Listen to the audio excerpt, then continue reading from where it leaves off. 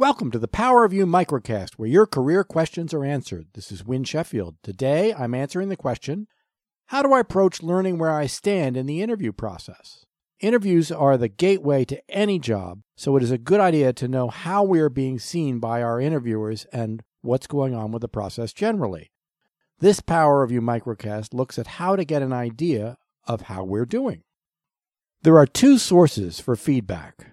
We can learn through our connections, and we can learn through the interview. Let's start with the connections. The connections may be working for the organization or may know people working in the organization.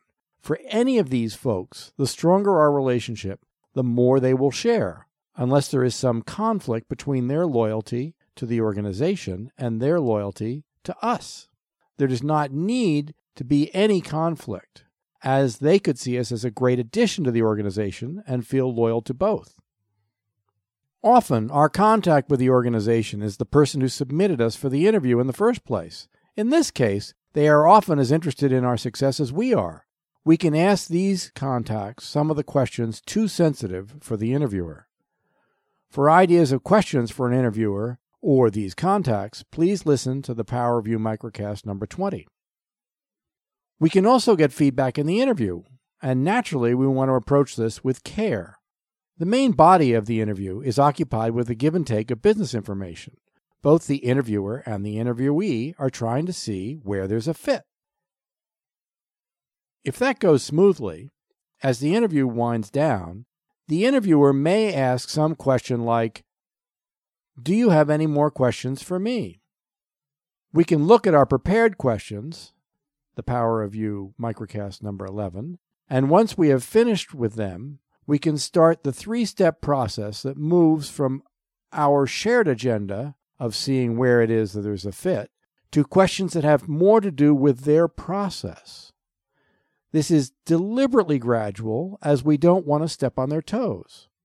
The first question is fairly normal, but in listening to the response, we can judge whether it is wise to go to the next level or not. It is, what are our next steps? Interviewers will answer this with more or less detail. If we feel they're forthcoming, we can then ask our next question. Could I ask how I compare with the ideal candidate for this job? The ideal candidate is, of course, ideal and hence not something that would ever be available. Asking about the ideal candidate takes some of the pressure off the interviewer, who would like not to be too unflatteringly critical. The answer to the ideal candidate question will tell us a lot about where the interviewer sees us as strong or as weak. Be sure to note down the interviewer's response. If you hear any shortcomings, do not respond to them right then. This is the end of the interview and not the time to enter into a detailed defense. We can save that for our follow-up note. For more on follow-up notes, please listen to the Power of You microcast number 65. Should the interviewer be forthcoming on the ideal candidate question, then you may choose to go carefully to the next question. How do I compare to the other candidates you are considering?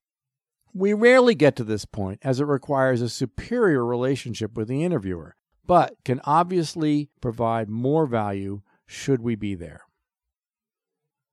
The next step for you is, before any of the interviewing begins, prepare your network. List friends and colleagues and connect with them on LinkedIn so that when a new organization becomes important to you, you are easily able to check to see who is connected there. Be familiar with how to get to the alumni page on LinkedIn and know how to use it. Remember that you do not always have to limit your connections by geography. People in other cities working for the same organization can be helpful in unexpected ways. At each stage of the interview process, put down your best guess as to how you compare to the ideal candidate and other candidates. When you are nearing the end of the interview, ask the questions above in order. Listen and take notes. Then, when you are out of the pressure of the interview, think about what you've heard.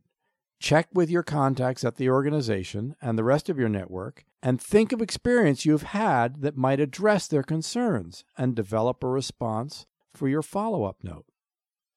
This concludes another Power of You microcast. Please rate us or subscribe on iTunes or at winsheffield.com, where you can also leave comments and questions for future episodes. For the Power of You microcast, this is Win Sheffield. Thanks for listening.